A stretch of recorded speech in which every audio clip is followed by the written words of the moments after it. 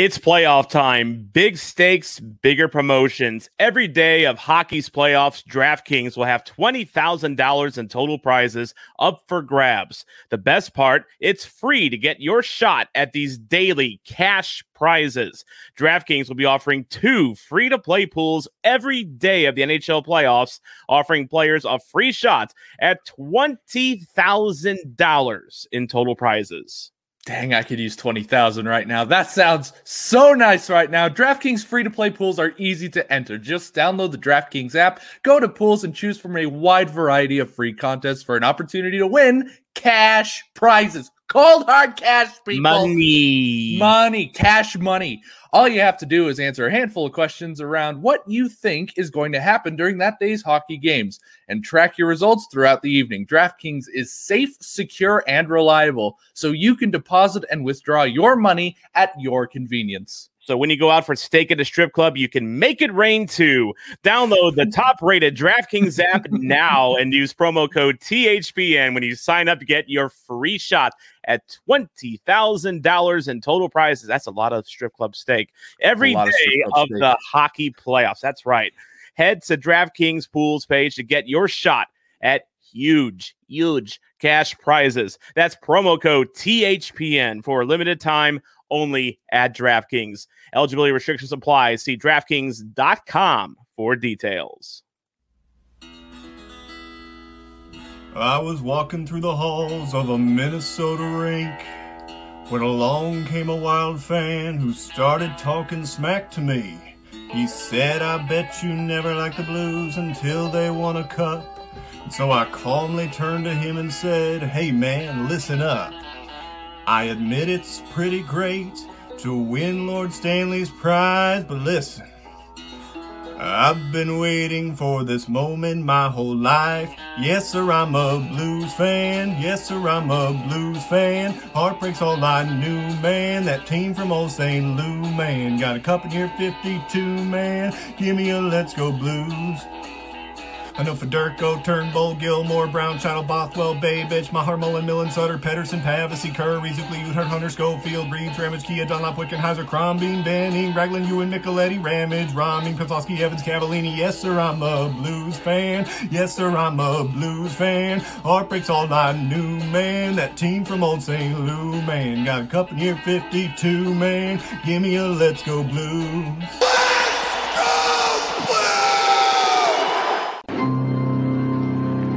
And now, the starting lineup for your Bluenotes podcast. Tom Franklin and the man called Wags. And yes, Wags is back this week. Hello and welcome to Bluenotes. Why am I so happy? We're located on the best city of the Mississippi, the best in the Midwest. We got that Stanley Cup power from 2 years ago, but not going to be this year. And if you're still clueless, we were talking about St. Louis. This is your home for sad Blues coverage on the Hockey Podcast Network. I'm Tom Franklin. Oh, baby! Oh, baby! No, the Blues are not still alive. They're dead. It's over. It's done. You saw the title. Game over. God, Ken Wilson, go back to Hawaii. I'm Tom Franklin, joined by my counterpart, my longtime counterpart, Wags, and I haven't started drinking yet, but I suspect we're gonna start here once we get the show done. I think because that was bad. It was. There's just really no words. You sit there and you watch it, and you go. Colorado's just a better team. They are. I can't disagree with it. They're just a better team, and the Blues just did not show up this series. And yeah, I'm right there with you. I think after we're all done here, it's gonna be a long, long night in front of the fire pit, just drowning my sorrows. Blues Fan Reacts has some other engagements tonight, but he does want to let us know to end him at some, that is the mood he's in now. I mean, which I don't know if that's an improvement from after Game 3, because he literally did a video of him making an egg sandwich instead of talking about the game, which I don't blame him on. Really, I think we all saw this coming. We saw the light at the end of the tunnel, and I guess it feels like old times, Wags, because we're in a situation where if it weren't for Vladimir Tarasenko, we would have been shut out. Tarasenko with 2 goals tonight, and I was kind of starting to wonder as the series was going on. I was on Crunch Time with you Friday, and I watched him take like his first shot in like 2 games, with you during the recording of that episode. And I was beginning to wonder, what is Vladimir Tarasenko's future here in St. Louis? He scores 2 goals today. Looks like the only forward who gives a flip, about playing hockey today. Is Tarasenko still going to be a Blue next season?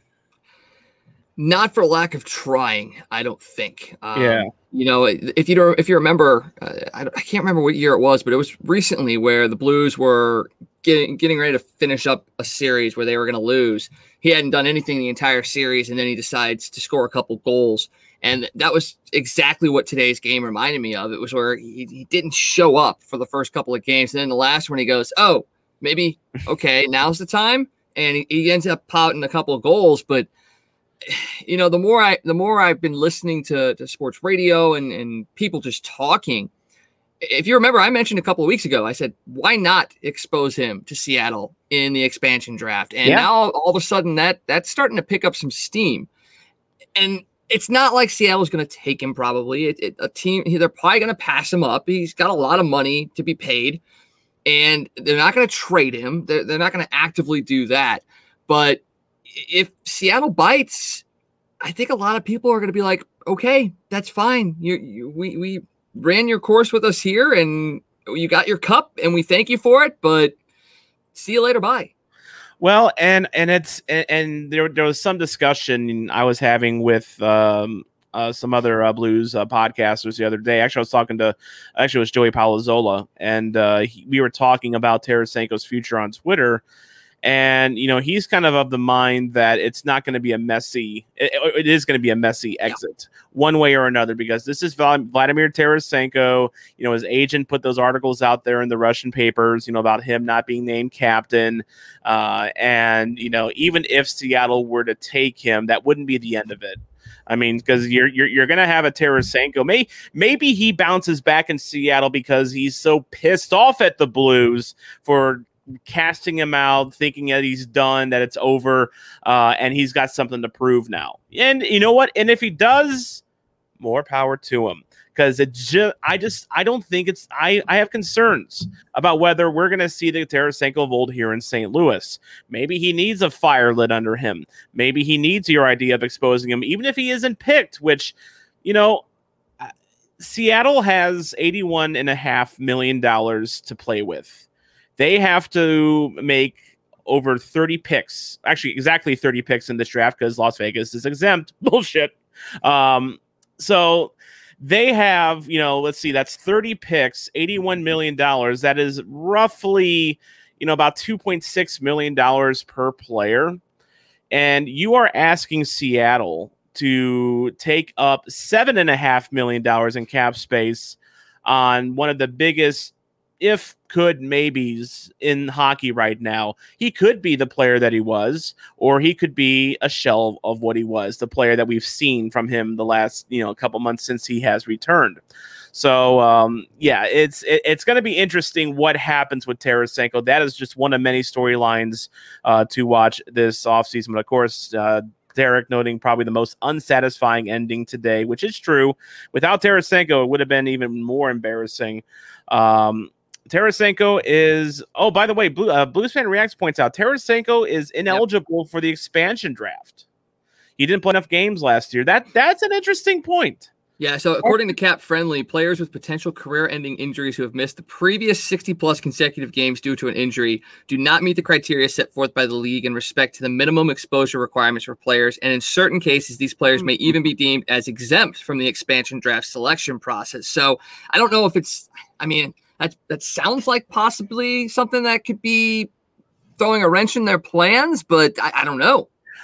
But then again, it's like, what GM would have the courage to expose Tarasenko, even if he were able to? I mean, considering all he's done for this franchise and, and how much of an icon that he is, it would be a difficult move. But even still, say that opens up the other side of this argument, the one for exposing Tarasenko, and that is to protect a David Perron or an Oscar Sundqvist or an Ivan Barbashev, because those three are probably last on a lot of people's lists. You got 1 or 2 spots left.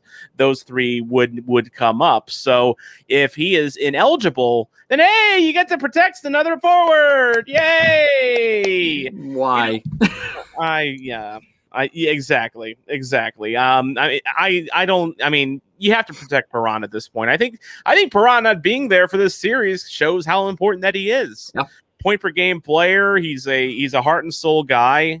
He's really good in the locker room. He keeps it very light, and he has proven his worth, as a St. Louis Blue. And even though he's getting up there in years, even though he's got 1 year left on his deal, you got to keep Perron, right? He's going to retire at Blue. He has to. Yeah. I think that's the plan going forward. He is going to finish his career with the St. Louis Blues, and you do have to protect him because he is a guy that Seattle could look at. That is the veteran presence that Seattle will be looking for. Somebody with cup pedigree, has been part of an expansion draft and has moved to a couple of different teams. So, Perron is a guy that you have to protect in this instance, and not because he's going to lead your team in scoring next year. I don't think that's going to be the case, but he did a lot for this team, and I would be shocked if they don't protect him.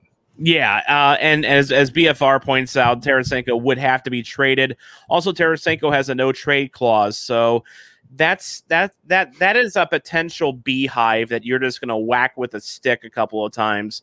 It's one thing to expose him to the draft, and then you can tell him, oh, well, we're hoping that they pass you over, and you have a big contract hit, you're coming off a potentially career-ending injury. They may not see you as.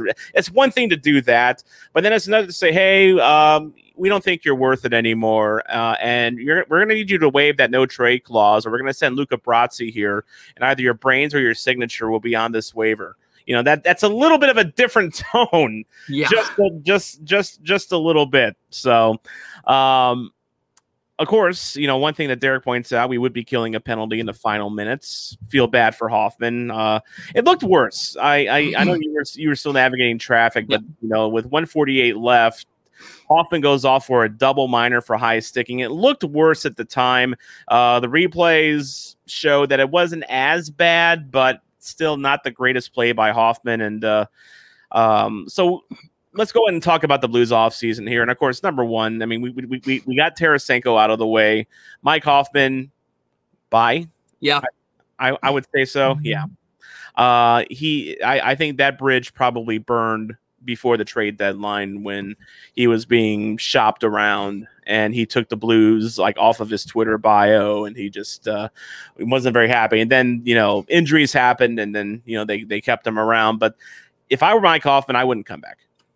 No, he did enough. He did enough to garner some attention from other teams. He scored in the second half of the season. He was a guy essentially that carried this team for the second half and got them into the playoffs. And he didn't do much in the playoffs per se, but he did enough to get another contract. Some team is going to bring him in, and he's going to be a perfect fit for them. But I feel bad because I like his scoring ability, but like you said, the bridge was burned. He's not going to fit in with this team. And honestly, this team needs a huge, huge makeover. It does. For the longest time, I've been a guy that thinks, okay, team first, roll 4 lines, everybody contributes. I'm done with that. They need a superstar, and they need to find one. Jack Eichel? No, I don't think he can be a superstar. You see, I'm with you on that. He screams of a guy that's going to be in the Hall of Very Good. Yep. But he's not going to be a superstar, maybe at the level of a Brendan Shanahan. Shanahan was very Hall of Very Good, not a Hall, in my opinion, not a Hall of Famer. So I'm kind of with you on that. I don't know where else where do you find that superstar though? I mean, you find a way to get Matthew Tkachuk here. That's an interesting option. One that I kind of posed the other night on Twitter. people are thinking that the Blues aren't tough enough, or they need a proven goal scorer that, isn't named David Perron, people that miss Keith Kachuk. Here's a guy that can give you everything. He goes to the front of the net. He goes to the front of the net. He is not afraid of anyone. I mean, ask any Edmonton Oilers fan. They'll tell you Kachuk is not afraid of anyone. And he's a Kachuk. I mean, it would be, he's from here, and he's a legit superstar. He's a restricted free agent. So maybe you either threaten an offer sheet or just to get them talking, maybe that's what you do. That would be a guy that would shake up this team a lot and shake them up a lot for the better. And especially if Schwartz isn't coming back, which, I get the feeling he's going to want to at least test the market this offseason just to see what's out there. I mean, he's, you don't get a lot of opportunities, when you're, a good forward in the NHL to, see what do other teams think of you? What can you get? I mean, Schwartz has his cup, okay. He's been a great ambassador for St. Louis, but he is a smaller version of the Pietrangelo problem, in that Pietrangelo got his cup. He's a bona fide superstar. He needed a team to give him that great deal to basically see him out for the rest of his career, and Vegas bit, and that was during a COVID year. This year, the cap's staying the same. I don't know if Jaden Schwartz gets a lot more than he makes now. That's the thing. And I don't know if the Blues are going to be willing to give him a raise, at least initially. So he might test the waters, and it'll be interesting to see if anyone gives him even north of 5. I don't want to say that, to disparage Jaden Schwartz, but he does tend to disappear on you a little bit.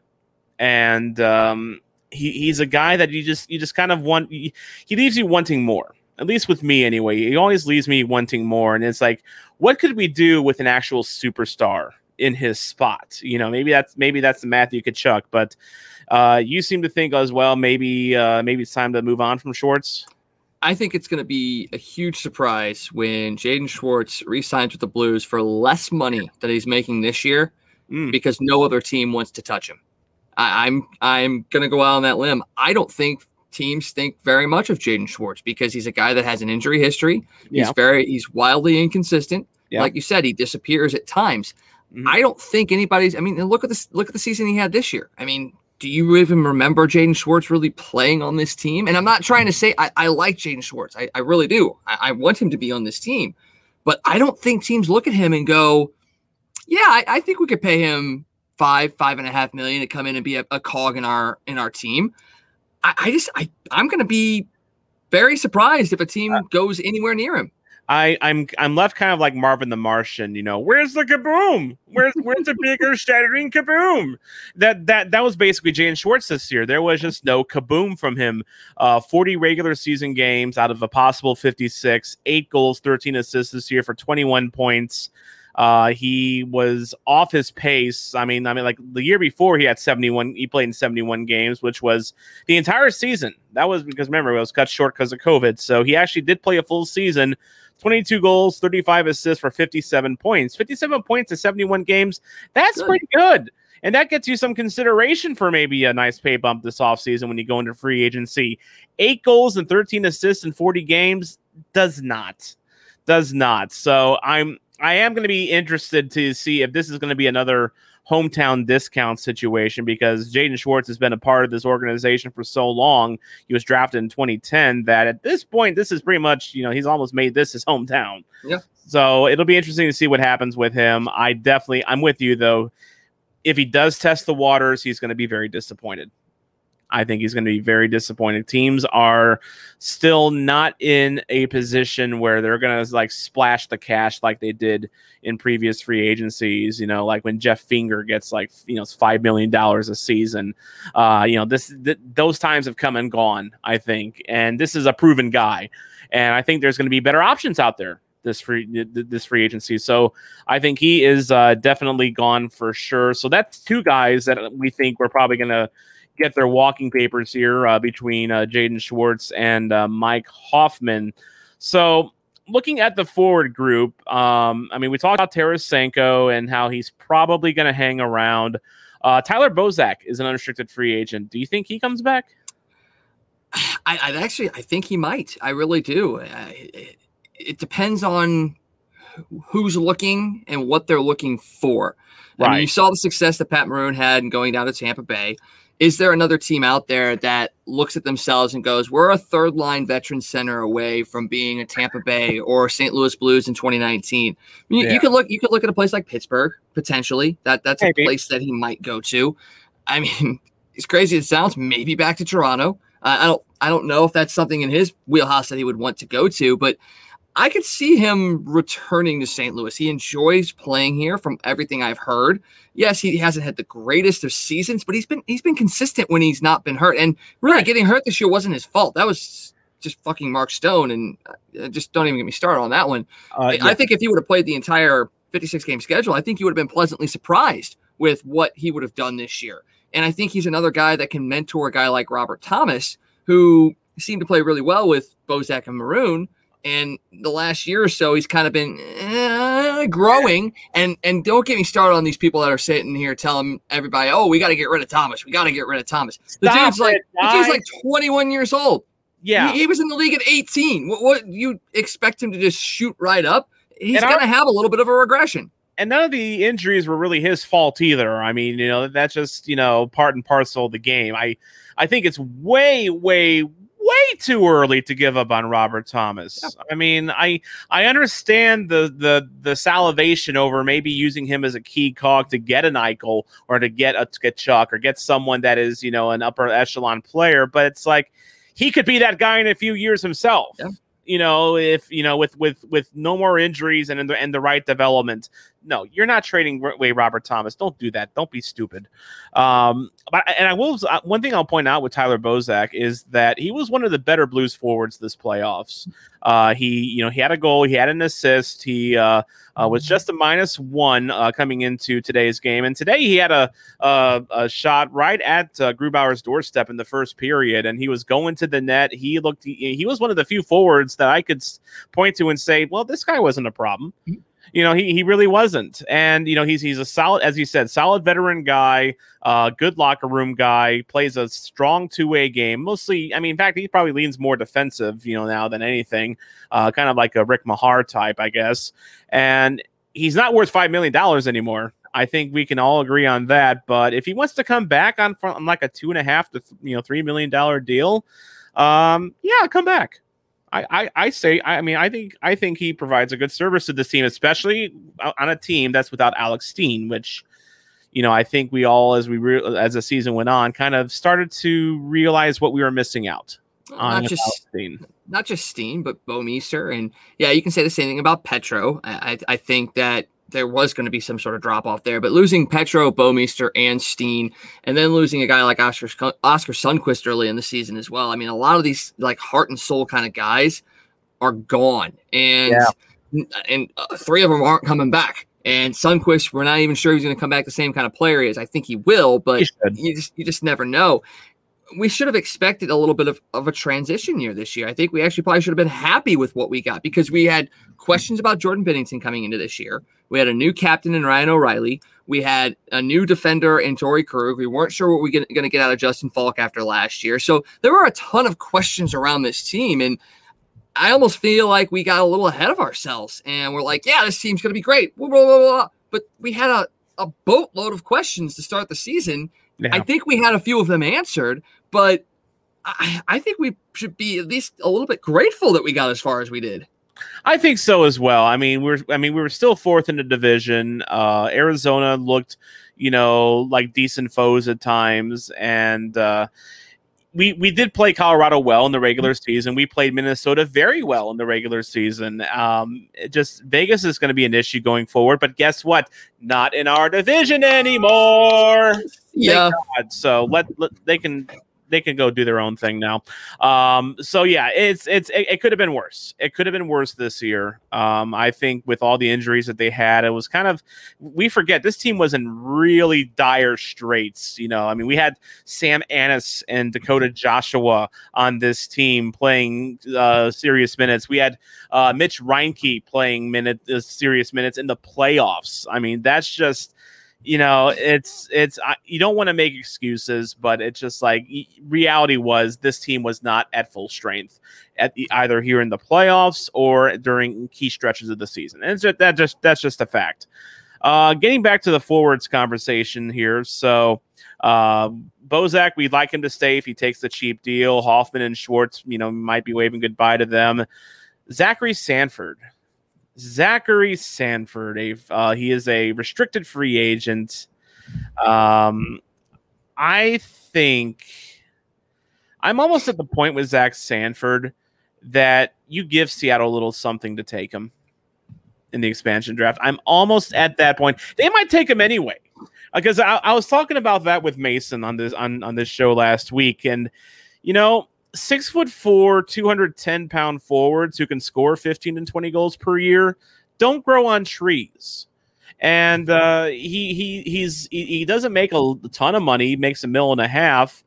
That might be enticing for a team like Seattle. And in fact, compare him to some of the players that might be available for them to choose. I mean, they're going to be looking at probably, they might be looking at Oscar Sundqvist, who, hey, this guy is very injury prone and he's got a contract with term. Probably don't want to touch that. Sammy Blais, all he does is hit. Vince Dunn, I mean, that's probably the other attractive option for Seattle at this point. And he's up and down. I keep hearing weird things out of St. Louis. I mean, Zach Sanford might be the guy for Seattle. And you know what? I say, let me help you pack your bags. Let me help pack your bags. And I think you're just as done with Sanford as I am. Yeah, I'm definitely done with him. He did phenomenal in that Stanley Cup run. He was really one of the key guys on that run, especially against Boston. He stepped up big time. He got his cup. Love it. But I was talking with somebody the other night. He's just a little bit smoother Patrick Berglund. And essentially, like, what have we gotten out of that? I mean, we got Ryan O'Reilly out of it. Thank you very much. You're not going to get the same thing for trading him to Seattle if that's the case, or no, but enticing Seattle to get there. Maybe you keep Barbashev. Maybe they don't take Barbashev instead. Just that's the value in having Sanford go into Seattle. But if you don't need to protect Vladimir Tarasenko, all of a sudden you can protect Ivan Barbashev. So, but he'd be an option. He probably would. But I mean, everything I continue to see that Seattle's not going to take a forward from the Blues. They're gonna probably take Vince Dunn. And I don't see how that's something that's going to even come up, because everywhere that I've seen, it feels like Vince Dunn's the guy. Puck moving defenseman, good contract, restricted free agent, arbitration eligible. I mean, I think that's the case. I almost feel like we don't have to worry about any of our forwards. And I know that's really bad thinking, but I mean, we make the point, Oscar Sundqvist, he'll probably be exposed because he's injured, and teams usually don't take an injured forward unless it's a superstar potentially. Ivan Barbashev could possibly be protected. And Vladimir Tarasenko doesn't have to be protected. So there's that as well. There's a lot of intricacies that go into it that, a guy like Sanford might be able to be exposed where it's either Sanford or Dunn, and they're probably going to go with Dunn. So, I mean, I get your point. I mean, if the Blues do have to just maybe entice Seattle to take him, I would be okay with that. I just don't see how he fits in this team going forward if they don't. Agreed. He was definitely one of the issues this year for the Blues. His inconsistent play. He just tends to have these mental lapses with the puck. He makes too many turnovers, and he's just for a guy his size, as you said, he's kind of a more refined Patrick Berglund in that he's still soft. incredibly soft. And I mean, every now and then he'll lay someone out, and then you'll say, well, yeah, there's a Zach Sanford that we've been waiting for. And then he goes back, to being, his, mentally frail self. So yeah, I'm kind of done with the Zachary Sanford experiment. Let's see. Barbashev's restricted free agent. He's coming back. Robert Thomas, he's not being traded. Let's stop with the Robert Thomas trade rumors. They're not happening. It's not happening at all. Defense, of course, I mean, you're pretty much married to Justin Falk and Torrey Krug, no matter what. Nor did either one play bad enough to even merit consideration for, getting moved. I mean, Krug got a lot of flack this year. And the thing with Krug got some flag in Boston as well. Like he sometimes drove Bruins fans nuts just because he would have the occasional lapse here or there. And I feel just kind of looking at, Krug this year. I mean, no, he didn't score goals, but I mean, he's primarily a puck mover. He's not a, big shot like, Justin Falk is anyway. I feel that Krug for the most part came as advertised. I mean, don't you? I think so too. And you have to also look at the fact that Justin Falk had an issue getting started here in St. Louis last year. And I could feel the same thing for Krug. He'll be an improvement next year. And like you said, he had momentary defensive lapses in Boston. I don't think I've ever watched a game this year where I go, oh man, that was Krug's fault. You never really heard his name being called out defensively. Now, once again, sometimes that's a good thing, sometimes it's a bad thing, but there was never anything really super egregious about Torrey Krug's play. So, yeah, maybe is the juice worth the squeeze when it comes to his contract? I don't know, but it feels like the team has surrounded him and embraced him and brought him into this. So they like playing with him. Yeah. So you can't sit there like, I don't think they liked playing with Mike Hoffman. I think they like playing with Torrey Krug. So that's another piece that you have to add into it. And then there's the other guy that I think is kind of an elephant in the room because he's not due up next year or this coming year, but he'll be due up the year after. What do you do with Colton Parayko? Do you sell high on Colton Parayko right now? Ooh, I wasn't even prepared to talk about Colton Parayko because I don't think you're selling high on him now. That's true because he's coming off, back surgery, and since he's come back, he has not been the same Colton Parayko. At times, he's looked like he is, but he looked very tentative in the first few games when he came back. And at least on one of the goals tonight, I felt he could have been a little bit more maybe on the puck, if you will, instead of playing on his heels and kind of playing tentative. That's a good question with Colton Parayko, and it kind of leads into the discussion of just the Blues defense in general, because there's a lot of things that could happen with this Blues defense this offseason. Like, for one, Vince Dunn maybe going to Seattle, yep, or maybe he gets traded. One way or the other. I don't think Vince Dunn's coming back, and that opinion has not really changed as the season's gone on. He's a restricted free agent for one. The performance from him just felt lacking this year. I mean, he still ended up with 20 points in 43 games, which isn't bad, but he was a -8, and we all know about his mental lapses on defense. I mean, it's just it's going to be tough. If he makes it to the Blues training camp next year, I'm going to be shocked. Put it that way. I think and you don't get rid of a Dunn just because of, his shortcomings. You get rid of a Dunn because you have guys like Scotty Perunovich who are ready to basically take his spot. You have Niko Mikkola, who, showed himself to be a capable NHL defenseman. I feel at least a bottom pairing defenseman. Yeah. Jake Wallman, I flipped an opinion on Jake Wallman. I didn't like him at first. I thought he looked very awkward on defense. Suggested maybe he should have been a forward because of his offensive skill set.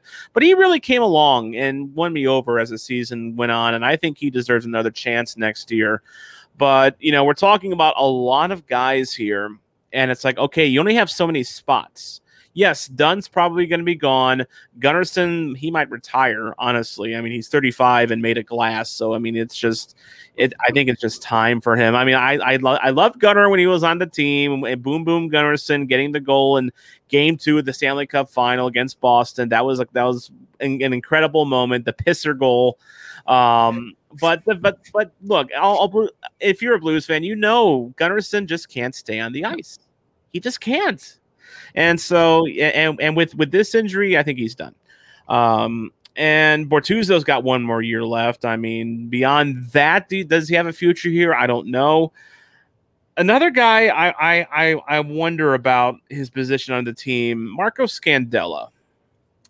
He did not impress me, really. I mean, he looked okay. He looked okay, but okay at 3.275 mil for the next couple of years. I wondered. I think the Blues might look to move him, especially if they're trying to, shake up the identity of the team and, maybe not give, Binnington so much to do every single game, which is, again, it's not Binnington's fault. Okay. It's, the numbers that he had, any goals that he allowed during the playoffs, for instance, this team makes Binnington work so hard. It is like the opposite of the Blues that we know, which is, back when they went on a cup run, they were really great at limiting opponents' shots. Yep. I mean, they, routinely Binnington, maybe it may have had 20, 25 shots a game max. Game one of the frickin' Stanley Cup playoffs, he's facing 50. That just you can't have that. Feels like we're in Toronto. It does feel like we're in Toronto, and it's like, okay, why are we doing this? Why? What's the issue here on defense? And I think, I think, and maybe it's just a microcosm of the whole problem with the team itself. The team seems to have gone into a more speed game. At least with the roster. The roster makeup seems to be more speed, more rush, and Berube's not about that. Berube's a grinded out, kind of a, rough and tumble, that's the way he was as a player. That's also the way he likes, his team to be made up. I wonder, and I know I'm jumping ahead here, but I wonder what's Craig Berube's future in St. Louis. I don't think it's necessarily his fault per se, but it does kind of feel. It feels a little bit like how I felt when Andy Murray's last days were here, when Ken Hitchcock's last days were here. It feels like this team's getting away from him a little bit, and it's going in one direction, and then he's always going to go into the other direction. I hesitate to say this, but is Berube on the hot seat? I think so. I think he is, and honestly, in this instance, and I think this instance alone, because you talk about Andy Murray, you talk about Ken Hitchcock, in those instances, the team did not want to play for him anymore. They did not want to play for Andy Murray. They did not want to play for Ken Hitchcock. I truly, 100% in my heart, believe that the players on this team want to play for Craig Berube. I think that is 100% the case. I don't think it's a lack of a sake of losing the team. I think it's coming down for higher up. I think Doug Armstrong has a mindset of where this team's going. You talk about this team wanting to go more to a rush speed game. Well, if you're going to do that, you got to actually have players that have speed. And you got Jordan Kyrou and you got Robert Thomas. Who else has speed? Vladimir Tarasenko doesn't have speed anymore. Riley's not fast. Mm-hmm. I mean, they don't have speed. So if you're going to play that kind of game, you have to have the players that will be able to play it. And they don't. They're still built in the mold of a grinded out, tight checking, move as a 5-man unit team. But now they're being dictated to play a rush game. So you're losing. You have that disconnect between the defenders and the forwards. The defenders are staying back. The forwards are going. But your defenders can't get the puck out of the zone to make an outlet pass to save their lives. So the entire system is flawed. So, and I'll say this. Maybe it's just a microcosm of what happened this year. It was a 2-week training camp, okay? 2 weeks. They didn't get the normal training camp. They didn't get the normal conditioning. And I'm not saying that that's an excuse, because they actually did have a little bit, pretty much the same amount of time off as they do in a normal regular season. Just everything shifted. But I think if you get them back to a normal training camp where they can start to build their system again, maybe this team doesn't have to change as much. They just have to go back to what got them to where they were at. And I think a full training camp might allow them to do that. It's very possible. It's very possible that may be part of the issue here, and just the lack of cohesiveness that we saw during the season. Because at times this team looked very lost in the season, and we all like to see Berube and his lines during this point where he just basically like throwing, darts at a wall and, seeing what sticks. But sometimes you got to do that when your team isn't clicking, when your forward lines aren't clicking. You need to throw the proverbial, spaghetti against the wall and see what sticks. So you just wonder if maybe Doug Armstrong takes a look at this team and says, you know what? Rush isn't going to work for this team at all. We need to get back to basics. Let's start getting him, getting my coach, my Stanley Cup winning coach, the proper tools. But that's still going to lead to a lot of change this offseason, I think. I think there's going to be a lot of change in one way, shape, or another. And I'm really interested to see who the new guys are next season, because I think there's going to be a few new guys on this team this year. And of course, they literally just got bounced from the playoffs, so it's too early to speculate on who they could even target. Although I do like the Matt Tkachuk idea. I really do like the Matt Tkachuk idea. Derek points out dump and chase with endless cycling did absolutely nothing this series. And against a sophisticated team like the Avs, it's not going to work. It is not going to work. When you get outshot 2, sometimes 3-1. Yeah. It's just not. I mean, even when you look at Colorado, and I was talking to my dad about this the other night, like Colorado, it's not like Colorado is just putting a bunch of high quality shots on net. They're putting everything at the net, because in hockey, you never know what's going to happen. A bad bounce here, a deflection there. You just got to put pucks on net. And it seems like the Blues, and especially in this series, were looking for the perfect shot. And that's not going to do it. And that's why Colorado ended up winning this series, because they took shots whenever they could. They looked for rebounds. They looked for deflections. They looked for guys in front of the net. The Blues were skating around, looking for the perfect pass or the perfect shot. No one going to the front of the net for the most part. It was a contrast of styles, and you saw what worked and what didn't. And the Blues never adjusted. They never did. So we'll see those adjustments, I think this offseason for sure. Defensively, I think really, Falk and Krug are probably the only ones that can be assured that they're safe coming back. Mikkola and Wallman, Wallman's got another year on his deal. Mikkola's got another year on his deal. They'll probably be back as well to fill the, those bottom roles. It's that middle that you wonder about. You wonder about Parayko's future, because he does have 1 year left, and he's got so many question marks with this back injury. I thought Marco Scandella was very underwhelming. I wonder if they shop him this offseason, maybe do an old hockey trade where they find a forward that some team doesn't want, and they just do the old change of scenery type of a move. And no, Derek, we can't get Robbie Fabry back. I don't know. I still don't want Robbie Fabry. No, we got Jordan Kyrou. Yeah, we have Kyrou. We're gonna be fine, and we're gonna have a full season of Kostin next year. Yep. So that's gonna be nice. But although we didn't get to see Kostin in the playoffs, surprised a little bit for reasons, but we got to see Zach Sanford. Yeah. I don't know. I understood not playing Kostin in the first couple of games because he'd only played in 2 with the Blues. And yes, he had the experience of playing over in the KHL and winning a championship there. But the KHL is a lot different than the NHL and the NHL playoffs. Now, the fact that he didn't get into even today's game, that did surprise me a little bit. That you got to think at some point you're desperate. You got to make a change. You got to put some sort of spark in this team. And getting a guy into the lineup that could provide that spark was a bit surprising. But maybe it's just Craig Berube going, look, I'm going to go with what I've got. You're going to see exactly why I can't win, and you're either going to make the change or we're going to be in this same thing for the next so odd number of years. Well, we were kind of stretching out that segment a little bit so we can get our buddy Blues Fan Reacts on, and I can tell he's excited. Is he awake? Talk Blues hockey. No, not awake. I did have a meeting today, but I said, screw it, not in the mood. Just drove home. No. That's fair. Not in the mood. Nope. Did you at least make an egg sandwich? I did not. I haven't done that yet. I literally just ran into my room not 10 seconds ago. Dedication, folks. More dedication. More dedicated than most Blues forwards during the series against the Habs. Yeah. Well, okay. So you guys were talking about. Well, I was listening to it in the car, and I heard you guys talking about is Berube in the hot seat. I heard you talking about that. And what do you think? Right now, it could be, and I'm not even sure if I can properly word this.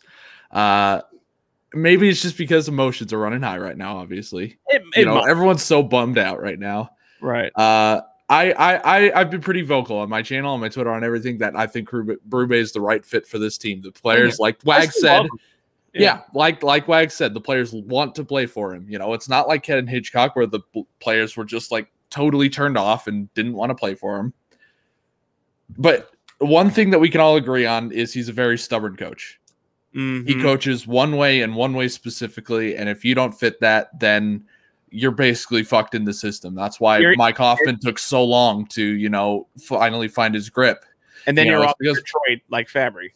Yeah, exactly. Well, I mean, and that's why it took, so long for a lot of players to find their swing. That's why it took Torrey Krug a little bit to finally look a little more comfortable.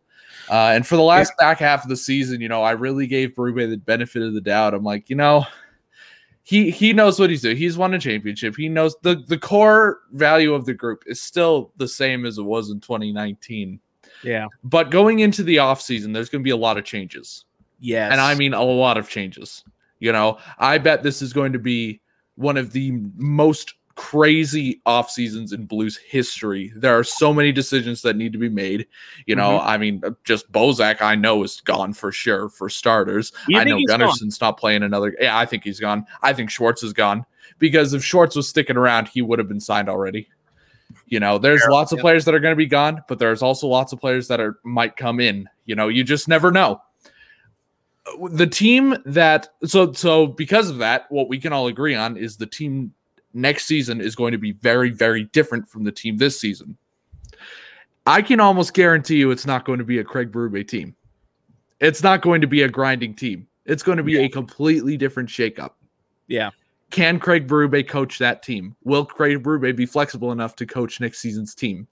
Next season's team that will possibly have a Gabe Landeskog on it. Who really knows? He's not sticking around Colorado. That's not happening. If Colorado, it's the same thing with Schwartz. If Colorado wanted him, they would have signed him by now. This is a team that could have Dougie Hamilton on it.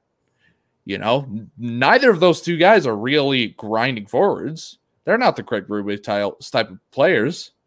So the makeup next season is not going to be the Craig Berube style. So will Craig Berube keep trying to beat his style into the players like he did this season, which I think I can attribute to how bad we sucked this year. Frankly, we sucked this year. We really did. This was a very disappointing year. I'm not happy whatsoever. And that's because I think now that I look at it retrospectively, and like I said, it could be because emotions are running high right now, but maybe that's because Craig Berube is trying to coach him the wrong way. He was trying to coach him his way and his way only. And the players were like, that's just not how we are anymore. That's not our core anymore.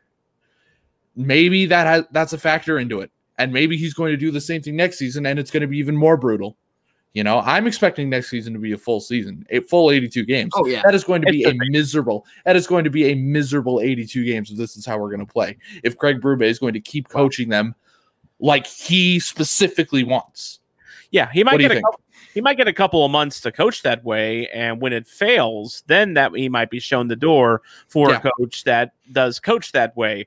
Because we talked about this, I think, a few episodes ago. When you're in a situation where it's the coach or the GM's going to win 9 times out of 10. 90% of the time the GM's going to win. But like Scotty Bowman, Craig Berube is not.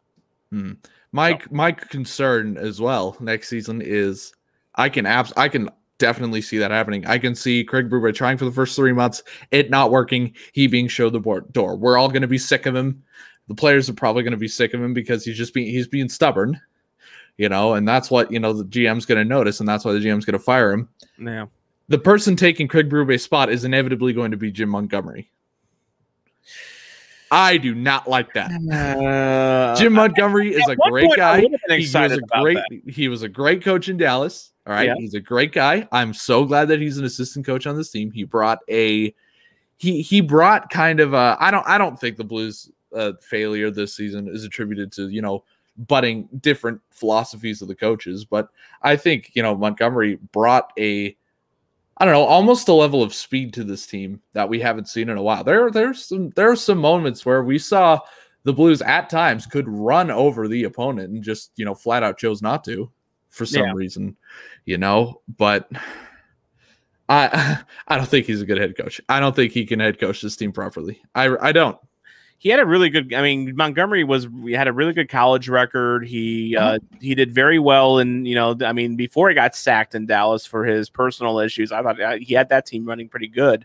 Mm-hmm. But I haven't seen enough from him, just as an assistant to really give me a lot of confidence. I mean, for one, he's filling in some big shoes because Mark Savard had that power play and that offense running, like an absolute, freaking mint condition Cadillac. And the team obviously suffered without Savard, and Montgomery clearly was not the answer.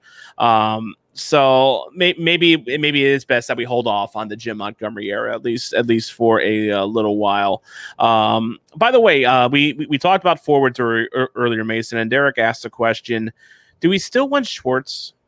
Because Wags and I kind of agreed that I can't get excited about him. I don't think he gets a raise. I don't think he deserves a raise. He can't stay on the ice. He's a good player, but I just can't get thrilled about him anymore. And I get that. And we could have probably had Steen's contract have ended last year. We probably would have, said the same thing that we're saying about Schwartz. Like, we just can't really get excited about him. What is he really contributing? Yeah. Like on the ice. My argument is this. I think Schwartz is a key player that we need to re-sign. I think so.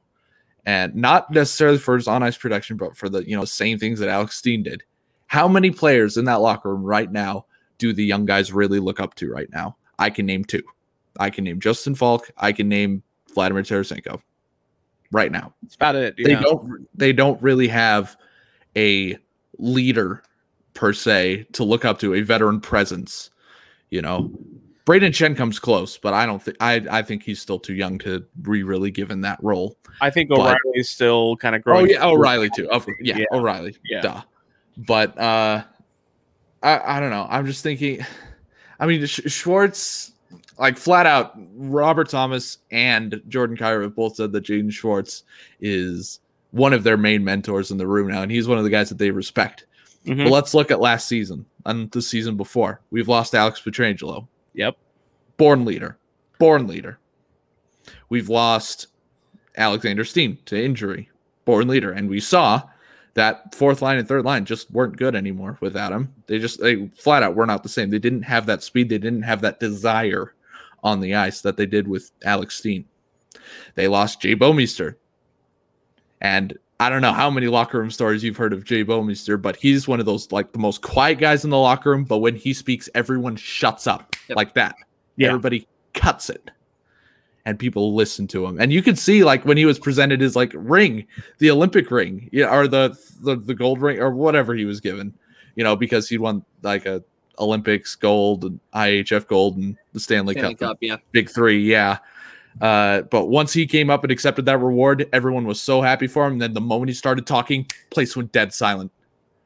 So maybe it's not just, nobody really hears him. Maybe because no one really heard him talk ever. So probably. But, like, I think we've all, I know Wags and me have both definitely played with a guy like that in the locker room that doesn't speak much, but when he speaks, you listen. Mm-hmm. He has that respect and he plays to that respect. He was the workhorse of he was the workhorse of the organization. We've lost too much leadership, and it showed, because when at times the Blues looked like a midget team, completely unorganized, didn't know what the fuck they were doing in their own zone. Binnington was about the only player that seemed to want to win this series. I can't even make an argument for Ryan O'Reilly. He just didn't look comfortable. He didn't look comfortable in his leadership role in the playoffs. He was just fine in the regular season. First half was shaky, but it's his first time actually captaining a team. Later in the season, I saw him get it together a little bit. In the playoffs, flat out was not a leader. He wasn't. Not that I saw.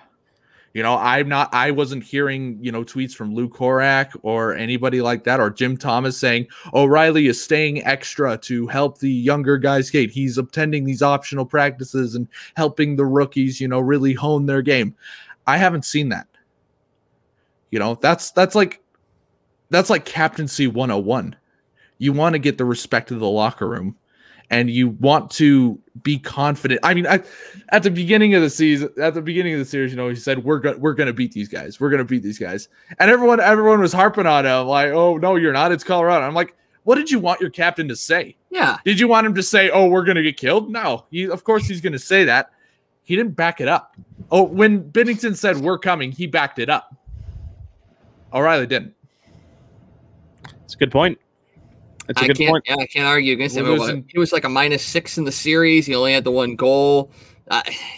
We've lost too much leadership. We can't lose Schwartz.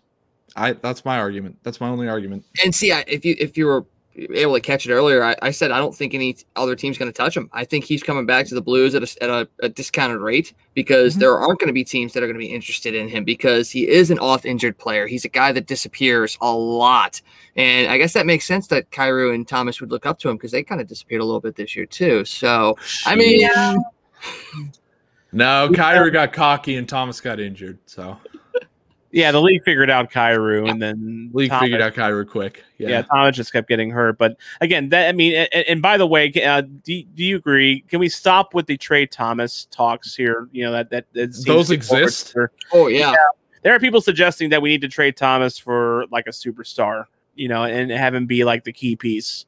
And I'm like, he's going to be one of those guys in a few years. So the fuck, yeah, that was stupid. No, yeah, exactly. Stupid. Exactly. I want to bet with somebody. I'm not going to say who to save them embarrassment, but I made a bet at the beginning of the season with a friend of mine. I said, "Gesundheit." Excuse me. I made a bet saying, okay, which player would have a higher points per game at the end of the season, Robert Thomas or Kotkaniemi? And Robert Thomas beat him by 0.001. Of a point. It was next to nothing. So there you go. Winner. No, I don't see any Habs fans talking about trading Kotkaniemi. Why did you trade Robert Thomas? Robert Thomas. Our bottom six is fucked next year. They are fucked. We are not going to have a good fourth line anymore. We won't be able to roll four lines. We're going to have to go back to the normal 2015 Chicago Blackhawks kind of style where we'd have very top heavy. That's what it's going to be. Kind of just like the Toronto Maple Leafs right now. We're going to have to be top heavy, but we're going to be a discount Toronto Maple Leafs because at least the Toronto Maple Leafs top six actually show up every single night. And I was going to say that that works for Toronto. That worked for Chicago back then. I mean, nothing wrong with that if it works. But yeah, we need to salvage as much of the bottom six as we can, and Robert Thomas is a key piece of that. So, and can we all agree that changes need to be made on defense? Yes. I mean, God, yes. Falk and Kruger safe. Yes. Everyone else, I mean, I think Wallman played well as the season went on. Fine. He grew on me. I think he's fine. I think Mikkola is going to be there as well. I mean, as a bottom pairing guy. But we were talking earlier. I think they shopped Marco Scandella this offseason. He did not wow me at any point this season. I mean, he just didn't do it for me. And at 3.2 mil, that's a lot. Yeah, I saw that and I was like, oh, it was good at the time of signing but I mean, compared to the last 3 years of Scandella's career, he's just been god awful. And then ever since he got to the Blues, he's had a stride in his step that we haven't seen from him in a while. Is it worth $3 million? No. Is it worth sticking around? Maybe shopping around? No, because I know maybe not next season, but the season after, I think he's just going to get too old. I don't think it's going to be worth it anymore. So I would be totally open to shopping him. And the elephant in the room, with 1 year left on his deal, what do you do with Colton Parayko? Let him wait out his contract. See what happens next year, because I mean, after he got home from after he finally returned from his back injury, I thought he looked great. I thought he was one of the better defensemen, to be perfectly honest, for this entire playoffs. He picked it up a little bit, but he picked it up. He wasn't how he was. But I still thought he was too tentative at times. I thought he was still very tentative at times. Yeah. Maybe it's the back injury, and as you know, Mason, you're a different person when your back is working fine versus when it's not. So, you got a point. And of course, I definitely say don't trade him this offseason because you're not getting max value for him. I mean, that's just. I think you get more value from him than people think, but I still don't think that I don't. Colton Parayko's not a guy you want to shop. I think you have to unless wait. You absolutely have to. Yeah. You have to wait until you see what you have in Scott Perunovich because he's going to be coming off of injury as well. And yes, there's high hopes for him, but you really don't know how he's going to fit into the NHL. And if he turns out to be, I don't want to say it, but if he turns out to be a bust, at least you know what you've got in a guy like Colton Parayko. So as much as I think that there's going to be a lot of talk around him this offseason, I think he will be with the Blues at least for the first half. And if Scott Perunovich comes on and just blows everybody out of the water, maybe by the time the deadline rolls around, you're looking at it and going, we might be able to get something really, really good to help us out. But at the very least, you're talking trade deadline more than anything else. Yeah, and I think Scotty P is going to get his chance because Vince Dunn's gone. Yep. In one way, shape, or form, whether it's Seattle or traded. I just don't see him coming back. I'd rather see him traded. And that could still happen. It wouldn't shock me if they did that just to, maybe, so they don't have to even worry about the expansion draft with him, just so that, that way you get something back for him at the very least and hope that Seattle takes Sanford, maybe. I'm almost at the point with Sanford. We were talking about this earlier. I'm almost at the point where, I almost want to give Seattle something so they take Sanford off of us. I said that, 3 episodes ago? I said I'd be willing to shop a second-round pick to get Sanford out of here. I'd be willing. I would, because what's the other alternative? I don't think it would take Seattle. I think if we offered Seattle a third to take Sanford, I think they'd jump all over it. They jump over a third, yeah. I think we don't have a second round pick in this upcoming draft anyway. So it'd have to be a third season after, whatever. Season after, potato. But yeah, I mean, I think Seattle would look at a guy like Sanford and say, hey, he's 26 years old, he's 6'4", he's a 15 to 20 goal scorer. Never mind those other issues. I mean, where are we going to find that in the expansion draft? That isn't going to cost at least $5 million. This guy's a restricted free agent. Probably won't ask much more than what he's making now. So that's all. He's already an enticing player as it is, just looking at his statistics. But I think if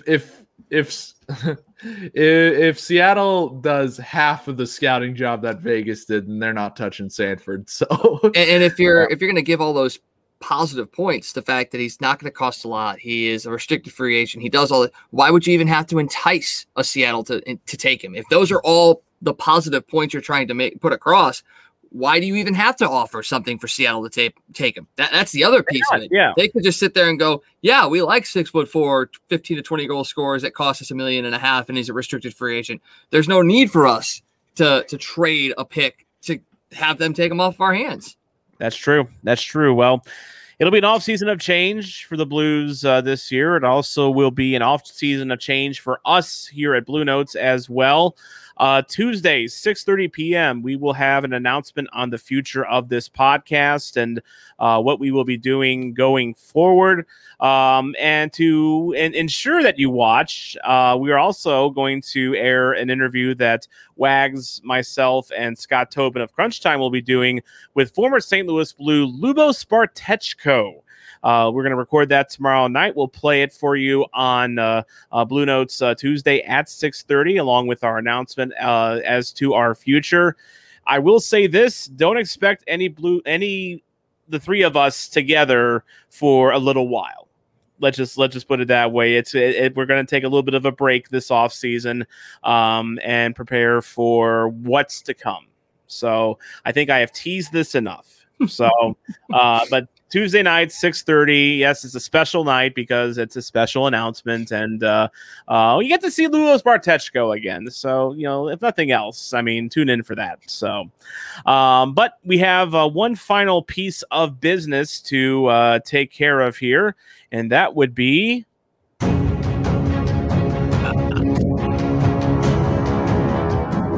the Bare Knuckle Blues brackets. We are going to wrap this puppy up today. And to do that, let's go ahead and pop it up on the screen here. So as you can see, we are down to our final rounds of the tournament. Both Mason and myself have been picking the winners for the first 2 rounds. We are down to our final 8 in this tournament here. Our matchups today, and we will crown a winner of this whole thing today. Vladimir Tarasenko versus Klim Kostin, the Battle of Russia, will be our first matchup today. Then we have Dakila Joshua against a healthy Alex Steen. We have Vince Dunn taking on the old warhorse Kyle Clifford, and Robert Bortuzzo, who may be the favorite in this thing still, taking on Torrey Krug, who is, I feel that's a bit of an upset for him to be here at this point of the tournament. He beat up a goalie. Well, that's true. That's true. But yeah, let's go ahead and get to our first matchup here. Vladimir Tarasenko taking on Klim Kostin, the Battle of Russia. And let's go ahead and get our notes up of the tail of the tape between these two. Vladimir Tarasenko, he has 3 NHL fights. He has a 3-0 hockey fights record. 388 hits and 531 NHL games. He is 6 foot, 225 pounds. Taking on Klim Kostin, who has yet to fight in the NHL regular season. He did have 1 preseason fight in 2018. He has a 4-0 AHL record, and he is 6'3", 212 pounds. So I'm going with the young bull, Klim Kostin, in this one. I think he's got the size, and he has got that special little extra level of hate in him that I don't think Tarasenko has. First, let's go to Wags on this, because this is your first time chiming in on the Bare Knuckle Blues bracket. This whole thing was your idea, so. It kind of was. I'm sorry I missed out the first 2 rounds, but I'm totally in agreement with you on Klim Kostin being the guy that moves on in this. He has the reach, he has the size, he has the youth, and he has that part of his game in him. You know, when he was first with the Blues, we were sitting there going, oh yeah, this guy's going to be a top 6 scoring forward. We're going to love him. He's going to be another Vladimir Tarasenko. Well, his career has kind of taken a different turn, and he's definitely embraced that physical side of the game. You know, you watch him play over in the KHL, and he was a guy that would think hit first, score second. And that's just kind of how he's been. And I saw the fight in 2018 in that preseason, and that got me so excited about Klim Kostin's future, because he went out there. I think he even scored a goal in that game too. I think it was against Dallas. Right. He had a goal, and then he had the fight. And I was like, okay, this guy has it. He can score, and he's willing to drop the gloves. Yeah, totally. And then you also throw in the fact that Tarasenko has 3 shoulder surgeries as well. But I can't put much behind those punches, so I'm definitely going with Kostin in this one. And Mason, you agree? Yeah, I agree on Kostin there. I mean, I know both players played in the KHL, but Russia, Klim Kostin played in Russia the quickest, the most recent. So I think that has a factor. He played in Russia, and it's freaking Russia. You know, those guys are tough sons of bitches. So yeah, you got to go with Kostin on this one for sure. And you got to love the fact that Kostin has beaten 3 pillars of the 2010s St. Louis Blues in Jaden Schwartz, Braden Shen, and Vladimir Tarasenko to get to this point. The upset king, I guess. Yeah, kind of. Well, I mean, Shen, you know, as we talked about, Shen's got, I think, like 25 NHL fights now. I mean, you forget that he's a guy that loves to drop the gloves. So yeah. He just happened to run into an absolute different beast in Klim Kostin. So he goes on. He goes on to the semis, and he will take on the winner of Dakota Joshua and Alex Steen. Joshua has 1 fight. He beat up Coleslaw in Vegas earlier this year. He also got into a scuffle, but I don't think you can call that a fight just recently. He beat up Dennis Gilbert last year in the minors. He has 2 juniors fights. He averages almost 2 hits per game in the NHL. He's 6'2", 199 pounds, and he has no problem knocking Ryan Reeves on his ass. And he is taking on Alex Steen, who might be the most unlikely, honestly, between him. I feel Krug has more leg to stand on to be at this point than Alex Steen. 2 NHL fights, a 1-1 record. Steen averaged about a half a hit per game. He was not a physical player. He's 6 foot, 211 pounds, and he is brittle. So, at least at this stage of his career. So, this one is probably going to be Dakila. Wags, you agree? I have to agree. I wanted to sit here and be like, no, but Steen's a veteran. He's gonna like make this guy work really hard and then just duck and land a punch. No, it's Tequila. It's Joshua. He's going to move on. It's all about the youth at this point right now. That's another piece that goes into it. But even back in Steen's heyday, he was never a physical player, and he didn't drop the gloves as much as you would think he would have. Honestly, the thing that sold it for me was that Ryan Reeves hit. He knew who Ryan Reeves was, and he still laid the hit on him and took the fight after that. And Reeves even gave him props for that. He skated past him. He's like, yeah, dude, nice job. So when you get props from Ryan Reeves, that's respect. I think he's got it. Yeah, definitely. So the killer beats up Steen, Mason. Oh yeah. No, 100%. I mean, I know that Alex Steen has hit Ryan Reeves many a times, and how many times has he knocked him absolutely on his ass and then taken a fight for it? Never. Yeah, Dakota Joshua has that kind of swagger. Has that swagger about him where, he's going to ride this high, and he is going to, he's just not going to lose. It's flat out. He's going to have this high of, oh my God, I'm the fucking man. And then now this like old Alex Steen comes in with the cane and a walker, and then he's just pop, and then that's it. Yeah. I'm looking forward to seeing the killer on the fourth line next year. Yeah. I think it's fair to say he's definitely going to be a staple for the Blues. He should be. He's absolutely. He deserves it. He definitely has. All right, next fight is going to be Vince Dunn versus Kyle Clifford. This is probably our first interesting one of the round because Vince Dunn, he only has 2 NHL fights. He's got a 1-1 record. He has fought 3 times in the AHL, 4 times in the juniors. 6 foot, 203 pounds. Very scrappy, very, very scrappy. He's taking on Kyle Clifford, the veteran of 96 NHL fights, and I don't even know the record. It's just too many fights to count. He also has over 1,500 hits in over 700 games. He averages about 2 hits per game, a little over that. He is 6'2", 211 pounds, so he has a 2-inch advantage on Dunn and about 8 pounds on Dunn as well. So, Wags, I'm going to go to you first on this one. Dunn or Clifford? Upset alert. I'm going with Vince Dunn in this one, and not just because not just because he's young. I just feel like you said it. He's a scrappy player. He's scrappy. He's not going to just lay down and take it.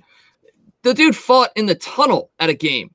Like he took it off the ice and punched a guy and knocked him out. So, I mean, as much as I respect Kyle Clifford and all of that, even the fights that he got in this year, you look at Clifford and it just wasn't like the Clifford that you remember back in LA. Mm-hmm. So with that included, even though he's got the reach and the size on him, I think Vince Dunn's a guy that can get into him and lay a couple in the chops and knock him out. So I'm going to go with the upset. I'm going to go with Vince Dunn in this one. I'm inclined to agree with Wags, actually. I was going to say the exact same thing. I think Dunn pulls off an upside here, because I was thinking, just way ahead. I'm like, oh, it's totally going to be a Clifford. It's basically whoever wins the Clifford Boards fight. And I'm like, actually, he's got to get through Vince Dunn first. On the way there, he's got to get through Vince Dunn. And like we said, Vince Dunn will fight you anywhere. He will fight you literally anywhere. He does not care. I don't care if he's not motivated to fight, if he's trying to do something and you pissing him off, hitting him with your stick or whatever. He's gonna be all right, that's it. Pop! And then he's just gonna be dead. It's gonna be I think that, lack of a better term, I think Vince Dunn's got the retard strength to totally annihilate Kyle Clifford. Okay, I think so. I was watching Kyle Clifford today, against the Avs, and as I was watching him, it's like this is not the same Kyle Clifford that got the majority. Mm-hmm. He got the most of those fights in his first 5 years, but he's not a guy that to me strikes fear in opponents anymore. You don't have to keep your head on a swivel because oh shit, Kyle Clifford's coming. He doesn't seem like that guy anymore, and Vince Dunn, on the other hand, as you said, he's got that little extra something. I guess I'll call it that. I'll go with Vince Dunn in the upset. I will go with Vince Dunn. It's an upset for sure. But I think he's capable of pulling it off. Clifford's just not the same beast that he was before.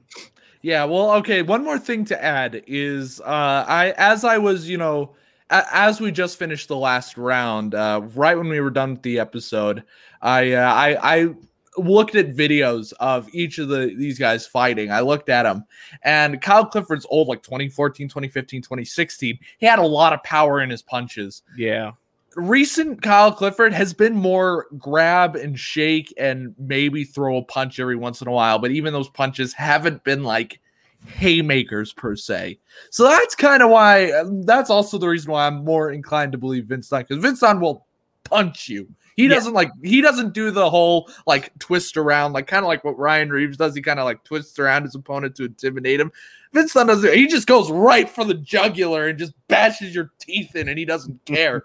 So Kyle Clifford kind of has been later on in his career, which is totally understandable. Later in his career, he's been more kind of stepping back as he fights, and he's kind of waiting for the opponent to make the first move. Vince Dunn makes the first move. So definitely. I agree with that 100%. So that leads us to our final matchup of this round. It is Robert Bortuzzo against Torrey Krug. Bortuzzo, he of 29 NHL fights, 14-11-4 record. He averages about 1.3 hits per game, and he is 6'4", 216 pounds. A decided size advantage over Torrey Krug, who does have 12 NHL fights. He has a 4-5-3 record. He averages about 0.8 hits per game, so not quite a hit per game. He is 5'9", 186 pounds. Reputations aside, you have a 6'4", 216 pound guy fighting a 5'9", 186 pound guy. I don't care if Torrey Krug has the power of Rocky Balboa in him. He's not going to have a good time against Bortuzzo, in my opinion. I say Bortuzzo, and this one's not particularly close. Wags, what do you think? One fight is all that you need to know about, and it's not even a fight that happened in an NHL game. Robert Bortuzzo fought and punched our way to the Stanley Cup when he knocked Sanford on his ass. That's the whole reason for this tournament. All you needed was that's the one fight you have to know about. When a guy is willing to beat his own teammate up to get his fire lit under their ass, that shows toughness right there. It's Bortuzzo all the way. And Mason, I think I heard you're laughing, so I'm assuming you're in agreement here. Why would I willingly put myself up on a cross and say Torrey Krug? Why would I ever do that? Because you're insane. I am insane, but not for that reason. People. That's about I would prefer not to be crucified. I'm gonna agree with you guys. I'm gonna say, yeah, Robert. What's gonna end up happening in this fight is Torrey Krug is gonna walk in. He's this little guy, and then Bortuzzo's just gonna there's gonna be a spotlight that suddenly comes on Torrey Krug, and Robert Bortuzzo's just gonna be standing behind him like this. So his head's gonna be down here, and he's gonna be standing like this. Yeah, and it's gonna be a full on like lopsided hero versus villain anime brawl is what it's going to look like. So yeah, no contest there. Sorry. It's basically going to be Spider-Man versus Bonesaw from the Spider-Man. Only Bonesaw gets the job done this time. So Bonesaw Bortuzzo moves on. He will take on Vince Dunn in the semifinals. But our first semifinal matchup features Klim Kostin versus the Killer Joshua. This is going to be an interesting one here. Kostin, he's got a track record of fighting, but so does Dakota.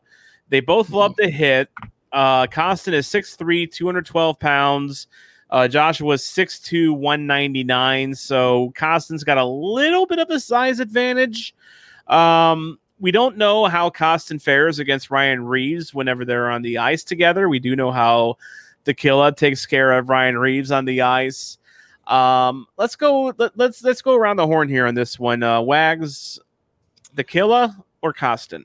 I'm leaning toward Joshua. I really am. I think just because of the experience he has in the NHL level right now, he does have NHL fights. He does have the Ryan Reeves thing. He's got all of that, but it is by the slimmest of margins that I'm going to go with Joshua. I think Kostin's going to hold his own in this. I think he's going to make a lot of people think twice about going up against him.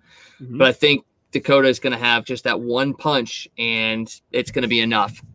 All right, so one vote for Joshua, who, by the way, has beaten Alex Steen, Carl Gunnarsson. Why was he even in this thing?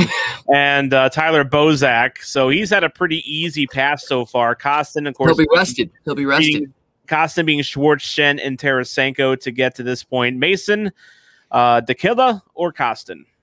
This is probably going to be the closest fight of the entire tournament. Yes. By far the closest fight. And entertaining.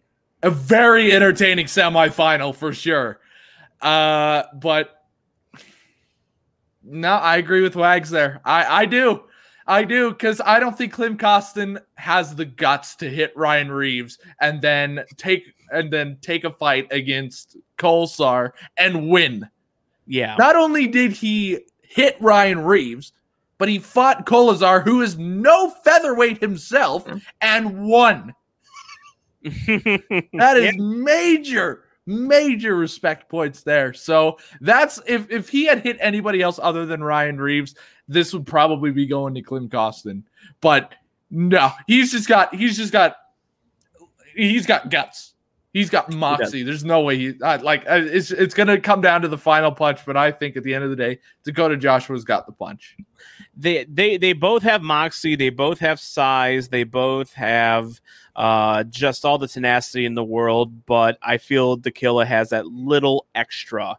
When you bowl over Reeves like you do, and as you said, Kolesar is probably the Kyle Clifford of today. He's a guy that is always getting into fights, and he's a tough guy, and he's a guy that's to be feared. And Joshua didn't really have much of an issue with him, so I'm gonna go with you guys. I'll say Dakota defeats Klim Kostin in probably the most entertaining fight of this whole tournament. Yeah, because those two would just be punching and not really using any tactics whatsoever.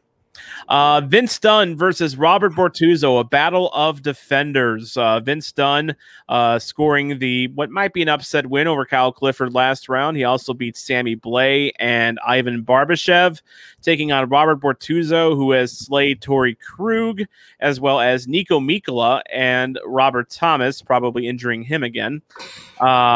So here we go. Vince Dunn, Robert Bortuzzo. Vince Dunn, he stands at 6 foot, 203 pounds. Bortuzzo is got 4 inches on him at 6'4", and he also has 216 pounds, so about a 13-pound advantage. I think Dunn deserved to beat Clifford last round just based on where they are now. Clifford's kind of, becoming the old war horse, and kind of he doesn't fight as much as he used to. I think this is where his run ends. Mm-hmm. It runs at the end of a fist of Robert Bortuzzo. Wags, what do you think? Yeah, I think so too. It's going to be a fun fight. Vince Dunn's going to go crazy probably early on, but I think Bortuzzo knows he's got the advantage with the height and the weight, that he'll probably let Vince Dunn punch himself out, and then he'll just step back and he'll be like, "You done? You done? You good? All right, boom, you're out." So I think it's going to be Robert Bortuzzo. It's still going to be a fun fight, but it's almost no contest at this point. Yeah, Mason. Not really no contest. I think this is a closer fight than people think it would be. But yeah, no, Bortuzzo definitely has it. I mean, the Vince Dunn, like you said, he is going to tire himself out. Bortuzzo's just that hefty of a guy. Bortuzzo, not only can he throw punches, he can take them. Oh, yeah. How many times have you seen a Robert Bortuzzo fight and he goes down because of a punch? He goes down because the guy has to throw him down in order to win the fight. You cannot out-punch Robert Bortuzzo and knock him out. Just doesn't happen. Yeah, you're right. And it's, as you all said, Dunn will make it a fight. He will absolutely do everything he can, but Bortuzzo's been in this. Not only does he have all the size advantage, but he just has the experience, and I think it's going to be too much for Dunn. So Dunn is done. It is the finals now between Dakila Joshua and Robert Bortuzzo. So we have the kid versus the veteran. Here's what we got to do. I'm going to count down 3, 2, 1, and on 1 we say who wins. All three of us at the same time. Okay? 3, 2, 1. Joshua. Really? I'm going Joshua on this one in something of an upset. It's so weird for a guy like Joshua to have already an established track record like he does of going after Reeves, beating up Colasar. To me, that establishes him. He's the younger guy in this. Size-wise, this is Robert Bortuzzo's really first matchup where he actually matches up size-wise with someone. You know, the kill is 6'2", 200 pounds. Still got a bit of a size advantage, but man, I mean, we have seen Joshua in action, you know, on the ice, and we know what he is capable of. I think I think Joshua has what it takes to take out Bortuzzo, and apparently some of our listeners do as well. Derek says, I think Joshua over Bortz, maybe unpopular opinion, and Russell Clark says the Killa for the win. So that's my story. Wags, anything to add? I think you're right on. I think he is a perfect matchup for Robert Bortuzzo, and it's the first test that he has. And sometimes you fail that first test, and it's going to be another close fight for sure. But I think Tequila, gets it in the end. And what a Cinderella story! What a Cinderella story indeed. And Mason, Cinderella story for fighting. and Mason, you were going to go with Bortuzzo. Yeah, I was gonna go with Bortuzzo there. I can see what you guys are saying. You know, like I said, I totally agree. You know, Dakota Joshua has got a lot of muscle on him, a lot of moxie on him. I totally agree with you there. I have a hard time counting Bortuzzo out in this fight. You know, it's gonna be a good fight for sure. I think Bortuzzo just barely hashes out this win. I think that Joshua gives him a run for his money. But I mean, it is a big height difference. It is a big experience difference. But you might be right. I mean, Bortuzzo is getting up there in age. You know, Dakota Joshua's still young in his career. You know, he can always put on more muscle. But I think it comes down to I really do think it comes down to experience when you're in the freaking finals and you want to win. And he's just had so much more experience because fighting in the junior leagues versus fighting in, the major leagues, the NHL it's a totally different ball game. So that's kind of why I have Bortuzzo in that spot. But I mean, having Dakota Joshua as the winner doesn't bother me in the least bit. Well, congratulations to Dakota Joshua. Your grand prize is you get to beat up Zach Sanford in practice. That's your other grand prize. Your other grand prize is we get to interview you. Maybe I would love to do that if maybe the Blues weren't so stingy about letting us interview their players. Excuse me. But anyway, yeah, but someday we'll be big enough to get the big ones. But anyway, that's going to do it for this episode of Bluenotes. That is going to do it for the St. Louis Blues 2020-21 campaign. Any final thoughts? Mason, you jumped in late. What's any final thoughts? I'm disappointed and sad. I mean, I'm glad that we got to end it on kind of a fun note, with the Bare Knuckle Blues bracket. And thank you, Wags, for that awesome idea. It was freaking bravo, buddy, bravo. I get one a year. It was a great idea. Like, how many? I haven't heard of any other team like doing something anywhere close to that. So that's always nice. That's always nice to end it on a nice note. I mean. People are going to watch this video, and I guarantee you I'm going to get at least 3 comments on it that are going to say, if you hate this team so much, why do you root for them? I do not hate this team. No. Let me tell you, I do not hate this team. I hate what they do on the ice sometimes. I do not hate. It's like a child. It's like when you have your 6-year-old kid, you come home and you notice your prize vase is broken. Your mother's ashes are scattered on the floor. Oh, or they're cleaning the toilet with your toothbrush, or you getting a Sharpie and they're painting all over your door. Yeah, you hate what the kid did, but you love the kid. I think that's how we all feel about the St. Louis Blues right now. We all Love this team. Well, wait until you hear what he did with Grandma's ashes. Wags, final thoughts. Like I said earlier, I think we went into the season with a little bit higher expectations than we probably should have had, and we should be lucky that we got as far as we did. I'm really anxious to see what changes are made in the offseason. And, over on Crunch Time, we had the campaign for Nolan Arenado. I think what we need to do here is we need to have the campaign for Matthew Tkachuk. We need to find a way to get Matthew Tkachuk to St. Louis. Maybe we create some T-shirts. Maybe we get some people involved. But let's do Bluenotes for Tkachuk and see what happens. Or whatever the show will be named going forward. We'll get there. Hint, hint. I'm personally, and this is probably going to sound unpopular, and I might get the same commenters that Blues Fan Reacts gets on this, but I'm relieved. Me too. I thought this was going to happen when the Blues went to the first round, and whether it was going to be Vegas, whether it was going to be the Avs, they just did not have it this year. And it was very evident as the season went on. They literally are only in this spot because the rest of the division sucked and they didn't want it. Arizona flirted with them for a little while, and that was fun, but they didn't have it either. And I think, any Arizona fan could tell you they just didn't have it. LA didn't have it. San Jose didn't have it. Anaheim didn't even have a fucking clue this year where that was. What are we doing? Exactly. You gotta give him credit though. They did let Backus play in his final game here in St. Louis. So at least they had that. That was classy. That was very classy of them. Yeah, yes. Very classy. I have nothing against the Anaheim Ducks organization. No, me neither. They also handled things very well when Jay Bouwmeester had his episode. They were very classy throughout all that as well. Much respect to the Anaheim Ducks organization. Really, you guys are okay. But the Blues, this is going to be an off season of change that I think we all saw during the season needed to happen, and we're just going to sit back and enjoy or lament what is done.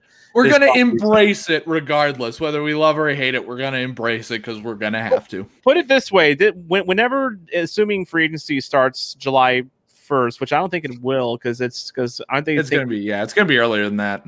Okay, I'm not sure how quickly the Stanley Cup playoffs are going to plow through here, but on the first day of free agency, we're not going to hear the St. Louis Blues fans going, "Oh, Doug Armstrong didn't sign anyone. It's the same old Blues every year." Blah blah. They're going to be signing some people on day one. They're going to have to. They don't have a choice. They're going to be trading some players. I mean, not only that, but it's like for the first time in a long time, the Blues have actual cap space. They're going to have can do many things. There are so many things they can do. How much do they have? Like 18 million or something. If Schwartz walks, it's 18 million. That's a lot. That's a lot. That is a lot. That is a Connor McDavid and a Jesse Puljujarvi. That's enough. Oh, okay. So we're going to say fuck Tkachuk, and we're just going to say, hey, let's rescue McDavid. Is that what I'm just saying? Okay. Hey, dream big. I love that. Dream big.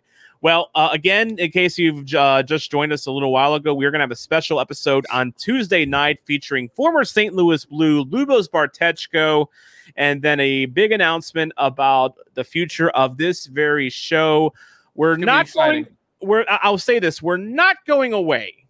No. We're going to be going away for a while, but we're not going away. And sometimes, like a snake, you just have to shed your skin and start anew. So that's basically what's coming up going forward. But in the meantime, I want to thank you for listening and watching, because without you, there is no me, there is no Wags, there is no Mason, and there is no Hockey Podcast Network. I'm Tom Franklin, reminding you to not be a chump. And what do we do, Wags? Always play to the whistle. You gosh darn tootin' right.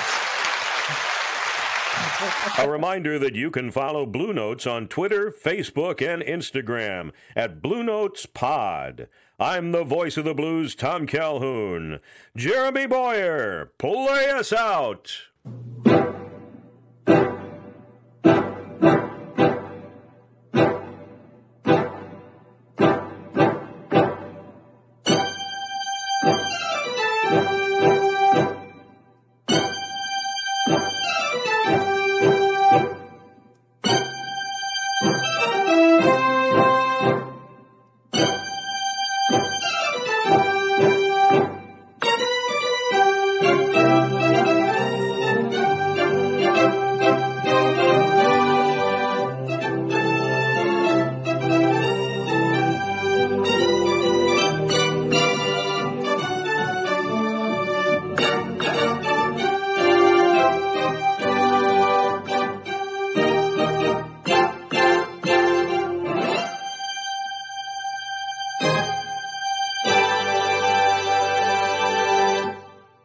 You're listening to the Hockey Podcast Network, your home for hockey talk covering every team in the NHL. New episodes every Monday. Download at thehockeypodcastnetwork.com or wherever you get your podcasts from.